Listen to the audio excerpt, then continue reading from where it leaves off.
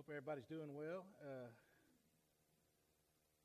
As we approach the end of October already, seems like it's moving quite quickly, at least in my world anyway. I don't know about y'all, but I usually celebrate my birthday for the whole month, so my birthday's almost over. This is what I do. We're getting ready to.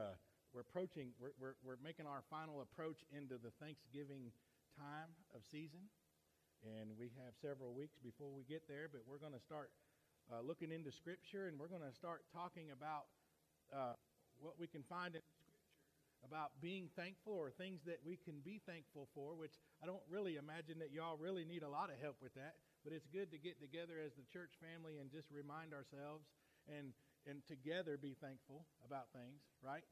So just kind of know that that's coming and be prepared. I would even encourage you to, if you haven't already done this or been in the habit of doing this, start making you a list today of things that you can be thankful for. Things that you already are thankful for. Maybe some things that you probably should be thankful for but haven't really noticed or have been ignoring. Whatever the Lord would lead you to do would be helpful. Because once you get around your family members during Thanksgiving, you don't want to be that one who ruins it for everybody else because you're not thankful, right? Nobody really wants to be that person. I want to tell you about this pastor. There's an elderly English pastor who was famous for his pulpit prayers. He always found something to be thankful for in his prayers, even in the bad times. And there was one stormy Sunday morning when everything was going extremely bad in the community and in the lives of the congregation members and even in his own life. He stepped up to the pulpit once again to engage in prayer, and one member of the congregation sat back in his seat and said to himself, "The preacher will have nothing to thank God for on this wretched morning." The pastor began his prayer, and he says, "We thank thee, O God, that it is not always like this." It's hard to get to that point, isn't it? It's hard to see your way through the storm to find the things that are really a blessing or really not so bad or not so terrible as we might believe that they are. Sometimes it takes a brother or sister in Christ to come along and say, "Hey, I see all this, and I see what you're going through, but look at these things too." Because God still loves you, and God still wants to bless you, and God is involved in whatever's going on. So just kind of keep that as a side note as we kind of hopefully have the Lord help us get in a place where we can continue to be people of praise and people of thanks, people of gratitude, even in the middle of hardships and suffering, should that be the case for you in your world, right? I'm going to go through some Old Testament scripture. I don't have very many slides this morning, just letting you know, and that's mostly because I'm not completely sure how we're going to navigate, what path we're going to take. However, I got 2 points to make. All right, here's what we're going to do. If y'all want to say amen, you do what you normally do. Or you can say, "Thank the Lord." You can do one of those two things for this entire sermon series because it's appropriate. So I only have 2 points in today's sermon. Nobody said thank the Lord. All right. If you did, I didn't hear you, but that's all right. I'm going to talk about some things. I got all these pieces of scripture on the board up there. I will not read through them all thoroughly. That's where you can think that there was a thank the Lord moment, y'all. Come on. I'm trying to help you. All right. Leviticus chapter 10. These are some Old Testament accounts of things that happened between people and God. Right? Because today's point that I want to hopefully try to make is that I am thankful, and maybe you will be too, maybe you already are. I'm thankful for not only God's love, but I'm also thankful for God's wrath. Hello? And some of y'all is like, "What?" Nobody wants to be thankful for what we would consider maybe the negative side of the coin or side of things. Everybody wants God to be the fuzzy-wuzzy, love everybody God. And He does love everybody. And we're going to get to that at the end. God does love every person he created. However, there is a side of God that demands payment for sin. There is a side of God that is just. So let's look at some of these things, and then we'll hopefully talk about that. Leviticus chapter 10, there's two guys named Nadab and Abihu in chapter 10, verses 1 and 3. Let me get over there. First we got to go to the golden calf because I'm going in order. Remember the golden calf? Moses goes on the mountain, and he left Aaron in charge. He's like, hold the people here, I'll be right back. Well, he wasn't right back, and they got tired of waiting, and they got scared, and they started falling away from the Lord. So they collected all their jewelry, and they threw it in the fire and made a calf so that they would have some kind of God to worship.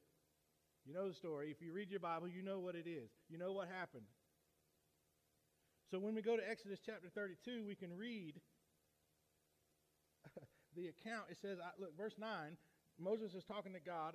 Verse 32, chapter 32, he says, I've seen these people, the Lord said to Moses, and they are stiff-necked people. I would ask you to raise your hand if you feel like you're a stiff-necked person, but I'm not going to do that to you. Now, leave me alone so that my anger may burn against them and that I may destroy them. Then I will make you into a great nation. Now, I was reading this all throughout the week, these different stories, trying to get them back in my mind so that I could talk about them. And I was thinking, every time I read something like that, where God's anger burned against the people that were supposed to love him, it makes me sit back in my chair and say, what if God feels that way about me? Right? And it's dangerous because sometimes I sit back in the chair, and maybe you do the same thing. I sit back in the chair and it's like, what if God would ever feel like that about me? And the fact is, he already has felt that way about me because I've sinned. I've made myself an enemy of God in my sin.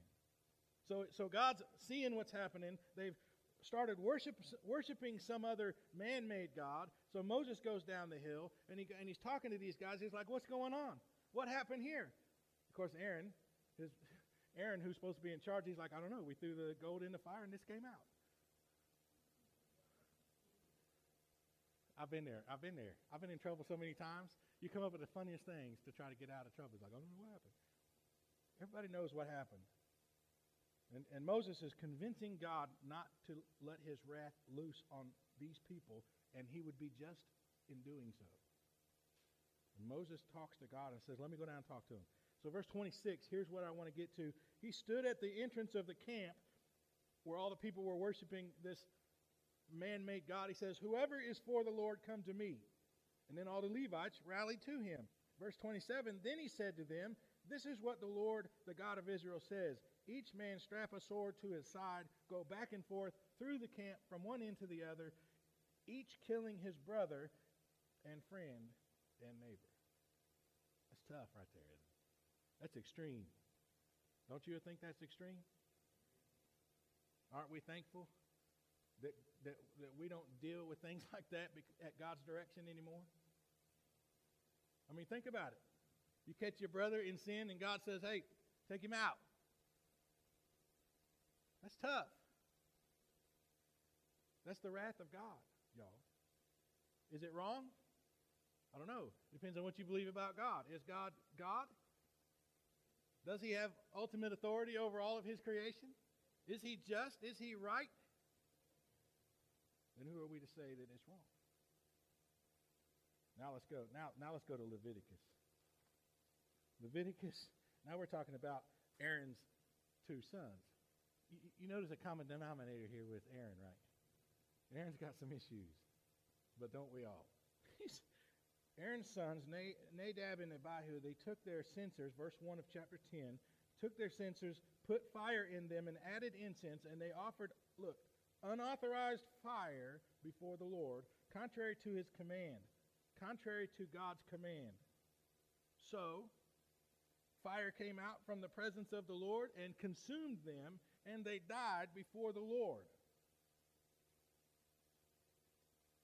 So, just previously in the previous chapters of this same account, it describes how Aaron and his sons were ordained into this ministry to where they were going into the priesthood, and they were given specific instructions on how to carry out their duties. And without going into a lot of detail for the sake of time, these two fellas decided to do something different than what God said to do in a place that was holy, in a calling that was holy. Don't do this, but in your heart, raise your hand if you've ever thought you had a better idea than God. Don't tell on yourself, right?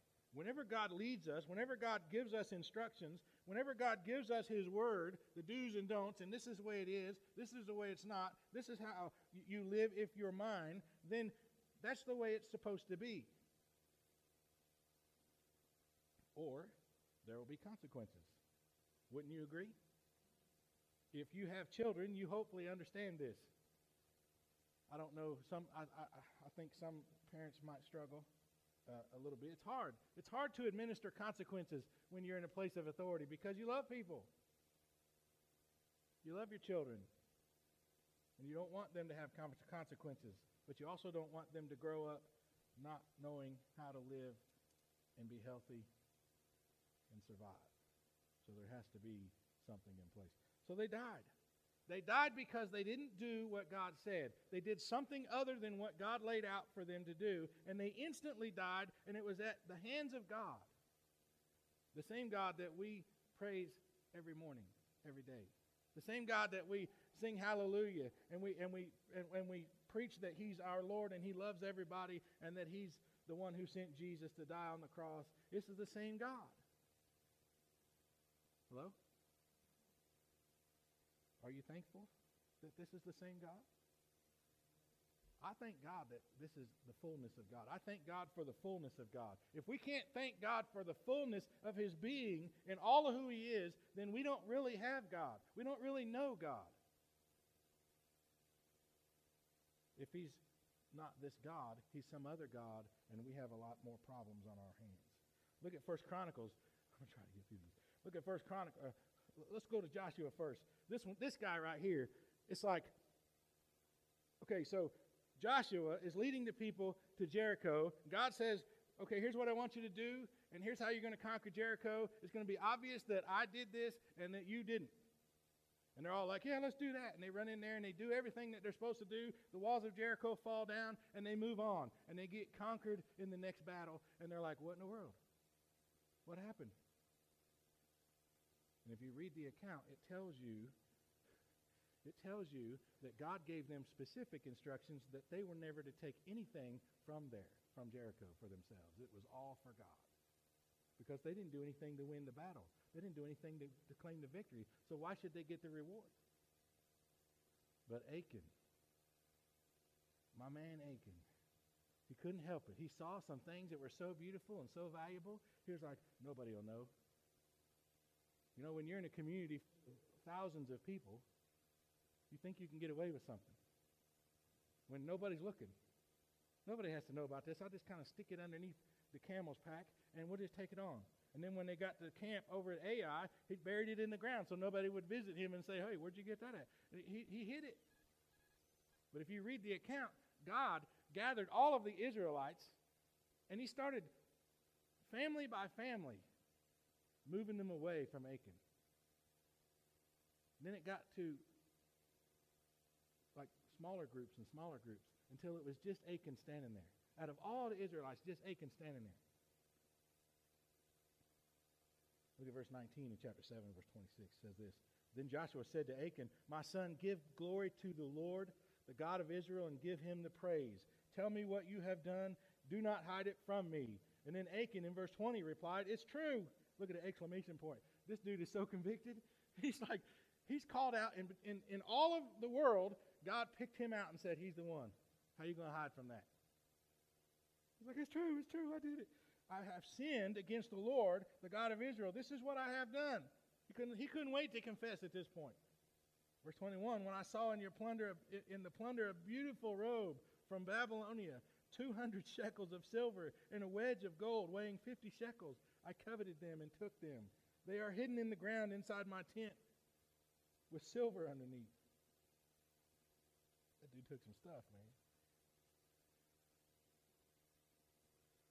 Move over to verse 25 now. Joshua said, "Why have you brought this trouble on us?" And then it says this, "The Lord will bring trouble on you today." Then all Israel stoned him, and after they had stoned the rest, they burned them. The rest, meaning his family, his household.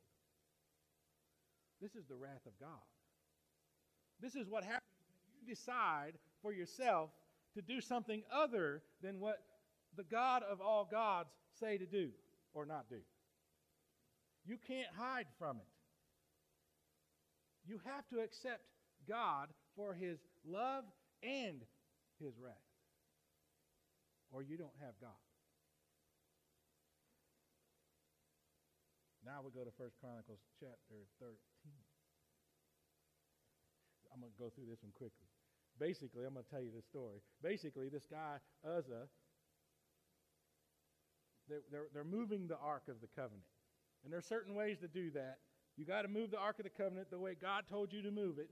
You build it the way he tells you to build it, and you move it the way he tells you to move it. There's only certain people that can move it, and it has to be done with these big long poles through these hoops that are connected to the ark so that you don't lay your filthy, sin-ridden hands on what is holy. And they put the Ark of the Covenant on a cart pulled by an oxen, or a pair of oxen, one or two oxen. And this guy, Uzzah, was in charge of making sure it didn't fall off of there.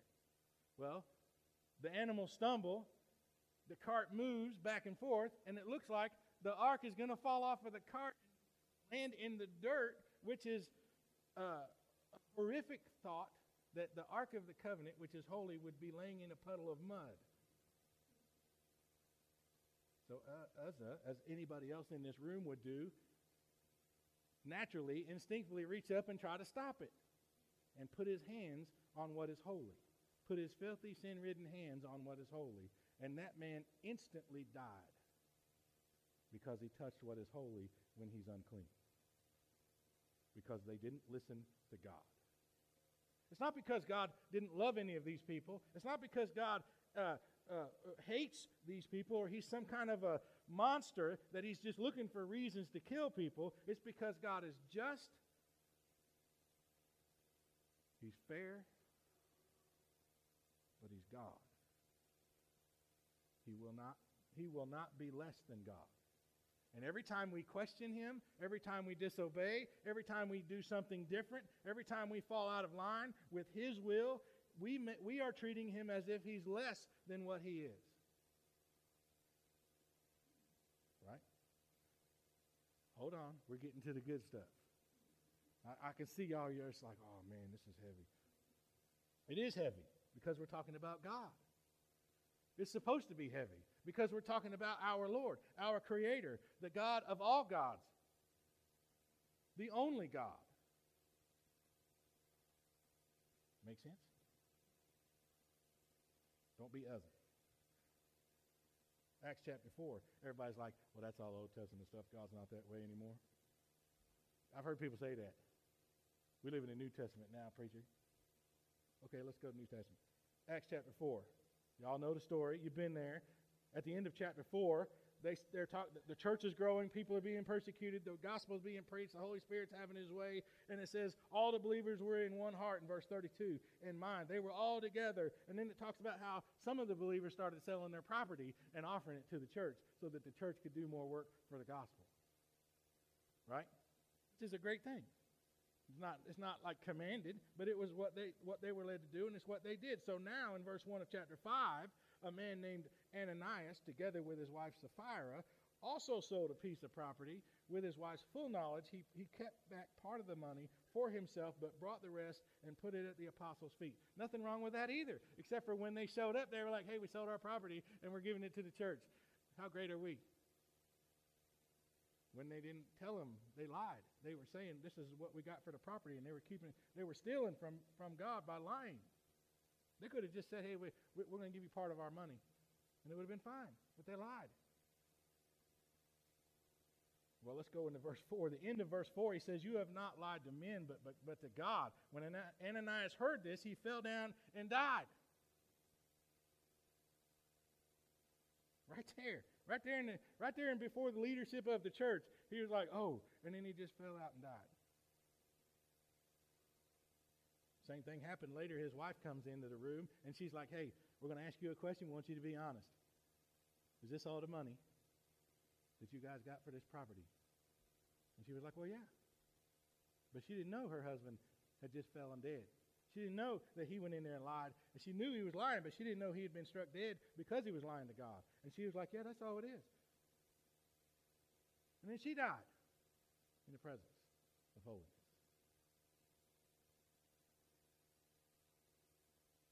It's the same God. Old Testament, New Testament, it's the same God. God doesn't change. It has always been the same and always will be. So we can't just say, well, Jesus died on the cross and now there's grace, so we don't have to worry about the wrath end of things. If we didn't have to worry about the wrath end of things, then none of us would ever repent. All right, go to Romans chapter 1. We're getting close, y'all, to the good stuff, and I'm going to shut it down after that. There was one amen. I like it. Chapter 1, verse 18 says, the wrath of God, listen, the wrath of God is being revealed from heaven against all the godlessness and wickedness of men who suppress the truth by their wickedness. That's gospel being preached. This is where the church has already started, and people are preaching the gospel of Jesus and salvation all across the known world. And he's saying, look, the wrath of God is being revealed against all of godlessness in the world. Let me let you know that that's still happening today. You look around and we shake our heads like, man, there's a lot of people that don't give two hoots about God anymore. People do whatever they want to do in this world. Well, I'm just going to remind you that that's always been going on. They're just not ashamed of it anymore. They're not hiding it anymore. And the wrath of God has always been in place. It's always there. And I thank God for that, because let me tell you why. If it wasn't for the wrath of God, I would have had nothing to be afraid of. I would have never been cut to the heart when I heard the gospel about Jesus being the sacrifice for sins and that I'm a sinner. I would have never come to God and repented, because I would have had nothing to be fearful of. How would we ever know how much God loves us if we didn't know about his wrath? I'm thankful for his wrath. I'm thankful for people to lay it out here where I can see and read about it and know about it. I'm even thankful for being cut to the heart that when I felt God's wrath approaching me in my sin. Thank God for that. Aren't y'all thankful for that? You can't be saved without God's wrath. Here's how I know that's true. Because without God's wrath, there ain't nothing to be saved from. Now, I know somebody who's going to hear this message, whether it's today or some other day, they're going to say, well, if that's the case, why does God's wrath even exist? Why don't God just love everybody and just forget the wrath part of it? Because then he wouldn't be God. I am my son's father because I'm either all of his father or not at all. I can't just be his friend all the time. I can't just be his buddy all the time and tell him yes about everything he wants to do or needs to do. I can't just keep giving him stuff and never hold him accountable, never teach him right and wrong, never make it hard for him to learn and grow and make him a man. I wouldn't be his father if I'm doing that. I would just be another dude in his life. And God wouldn't be our Father if he didn't hold us to the fire. Because we're not being what he created us to be. Because we're not doing what Jesus died for us to do. Make sense?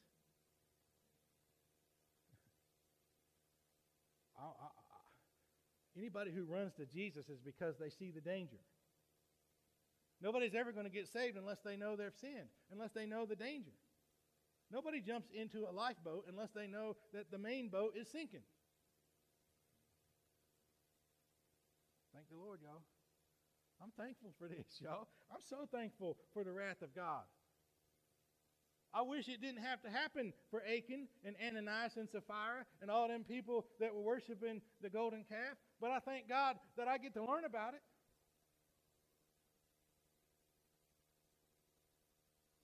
Without God's wrath, he wouldn't be just. He wouldn't be perfect. He wouldn't be God. And it is a righteous anger. A lot of people say, well, who wants to worship an angry God? I do. Because without the angry God, I don't get the loving God. Without the angry God, I don't get the grace-filled God. Without the angry God, I don't get forgiveness. Good news, y'all. Romans chapter 6, verse 23, you know what it says. The wages of sin is death. The consequences for being an enemy of God, for disobeying God, is death. We just saw example after example of that. John 3:16. God, look, everybody just go like this. Oh, finally. We get to the good news. Oh, I tell y'all, as much as I'm thankful for God's wrath, I would rather talk about his love. I would rather talk about his love because it's never ending and it's so abundant. John 3:16 says what? Yeah. For God so loved the world, he gave his only son. I think one of the most powerful words in there is so. He didn't just love you. Or some of the young people say lure you because they're lazy. They don't want to say the whole word, it's lure you. Right? He didn't just love you because, he's a nice person or a nice being. He so loved you. It's a deep passion for you that he would send Jesus into this world for the purpose of experiencing the wrath of God for you. Hello? Now we're thanking God for some wrath mixed with some love.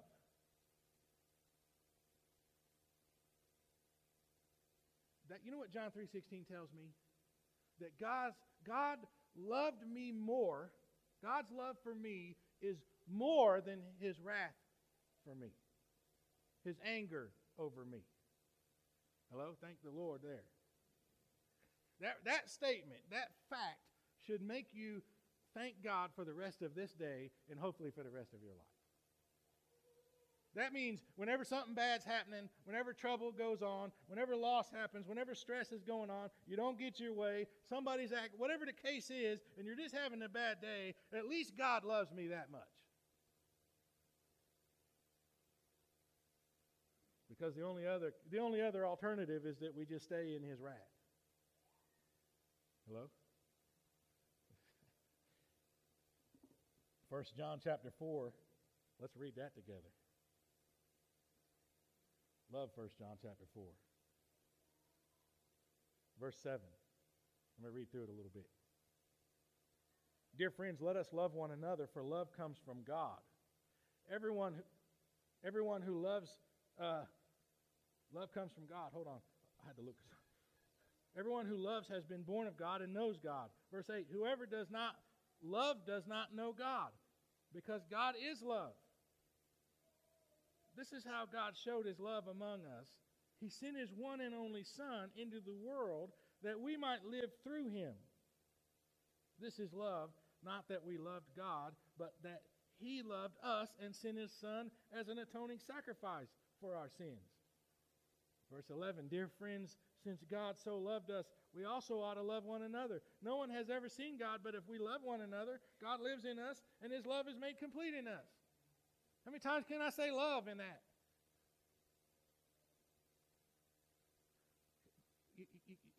Maybe you're asking yourself, how can a just God who has every right to be righteously angry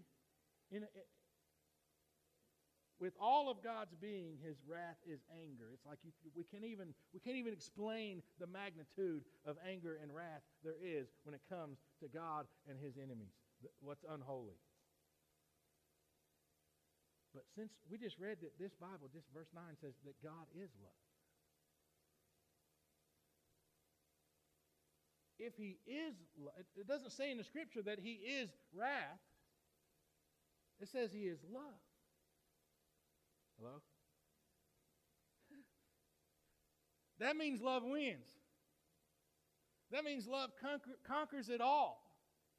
No matter how angry God could get, and rightfully so, love will always overcome that.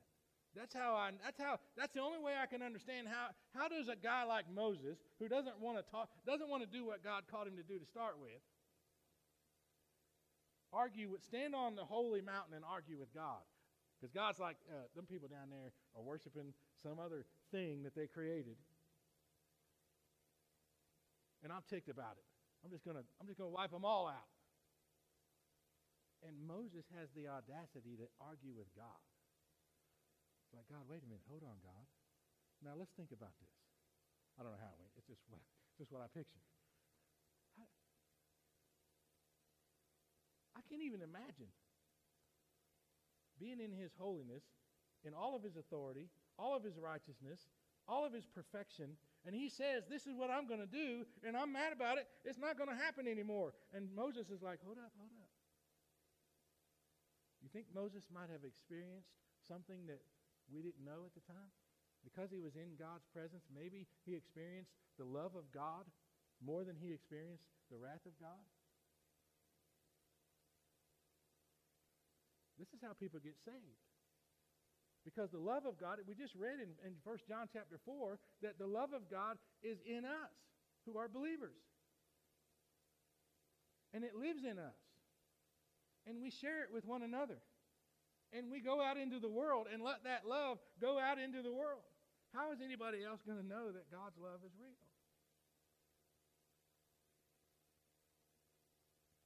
I believe that the wrath of God can be experienced by all people who are in sin. We wouldn't make excuses for our bad behavior if we weren't guilty. If we didn't believe we were guilty over something. Right? Every time I was guilty of anything, as a child or an adult, I immediately started making up excuses. Started making some tale that was going to tell to make it justified. Which was it was all pathetic. It was pathetic, man. I could not come up with a good story to save my life. But I told him anyway, because I was guilty. Nobody had to tell me I was guilty. I knew I was guilty. You know when you're guilty. You know when you're standing in a place in the middle of God's wrath, or at least in line with it. You know it. In that scripture that I just read, well, let's read verses 13 and on in, and then we'll talk about this. It says, verse 13, we know that we live in him and he in us because he has given us his Spirit. Thank the Lord for that. And we have seen and testified that the Father has sent his Son to be the Savior of the world. The Lord for that. If anyone acknowledges that Jesus is the Son of God, God gives him and God lives in him, and he in God. Thank the Lord for that. Verse 16, and so we know and rely on the love God has for us. Just keeps getting better and better. God is love. Again, it says that whoever lives in love lives in God, and God in him. Verse 17, in this way, love is made complete among us. Love is made complete, perfect, can't get any better, because it's God. God is love. So that we will have confidence on the day of judgment, y'all. You and I, if we're believers, I don't mean just that you believe, I mean that you've submitted yourself to the truth about Jesus and God's love. Because Satan believes that Jesus is the Christ. Make sense? If you've stepped into this love of God, if you've stepped into Christ through faith, repentance, baptism, forgiveness of sins, receiving the gift of the Holy Spirit, you can have confidence before this holy God who is love. And if that's not true for you, then you should be very afraid. And you should actually be shaking in your shoes right now. because nobody is promised another minute in this world.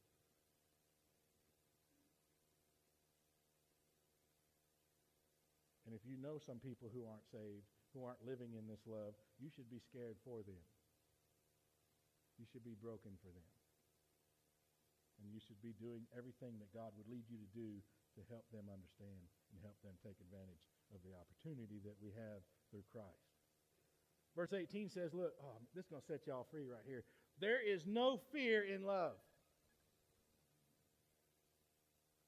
Now, I don't know about you, but if I find myself in sin from time to time like we all do, and we have to go before God and repent, we praise God. I'm thankful for repentance, the opportunity, right? I'm still shaken. I don't want to tell him what he already knows. I already feel so bad about it. I'm so ashamed of myself, I don't even want to say it out loud. Because I already know he knows. And I already know what I deserve. And I already know that his love will cover it all. And that I don't deserve it. But I need it.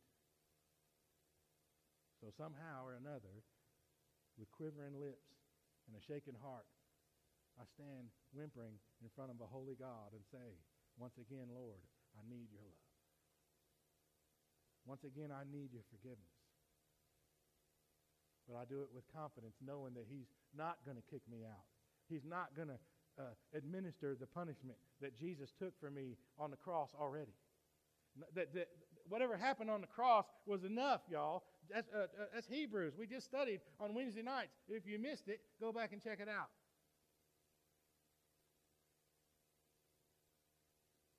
I'm so thankful for God's wrath and for God's love. I hope you are.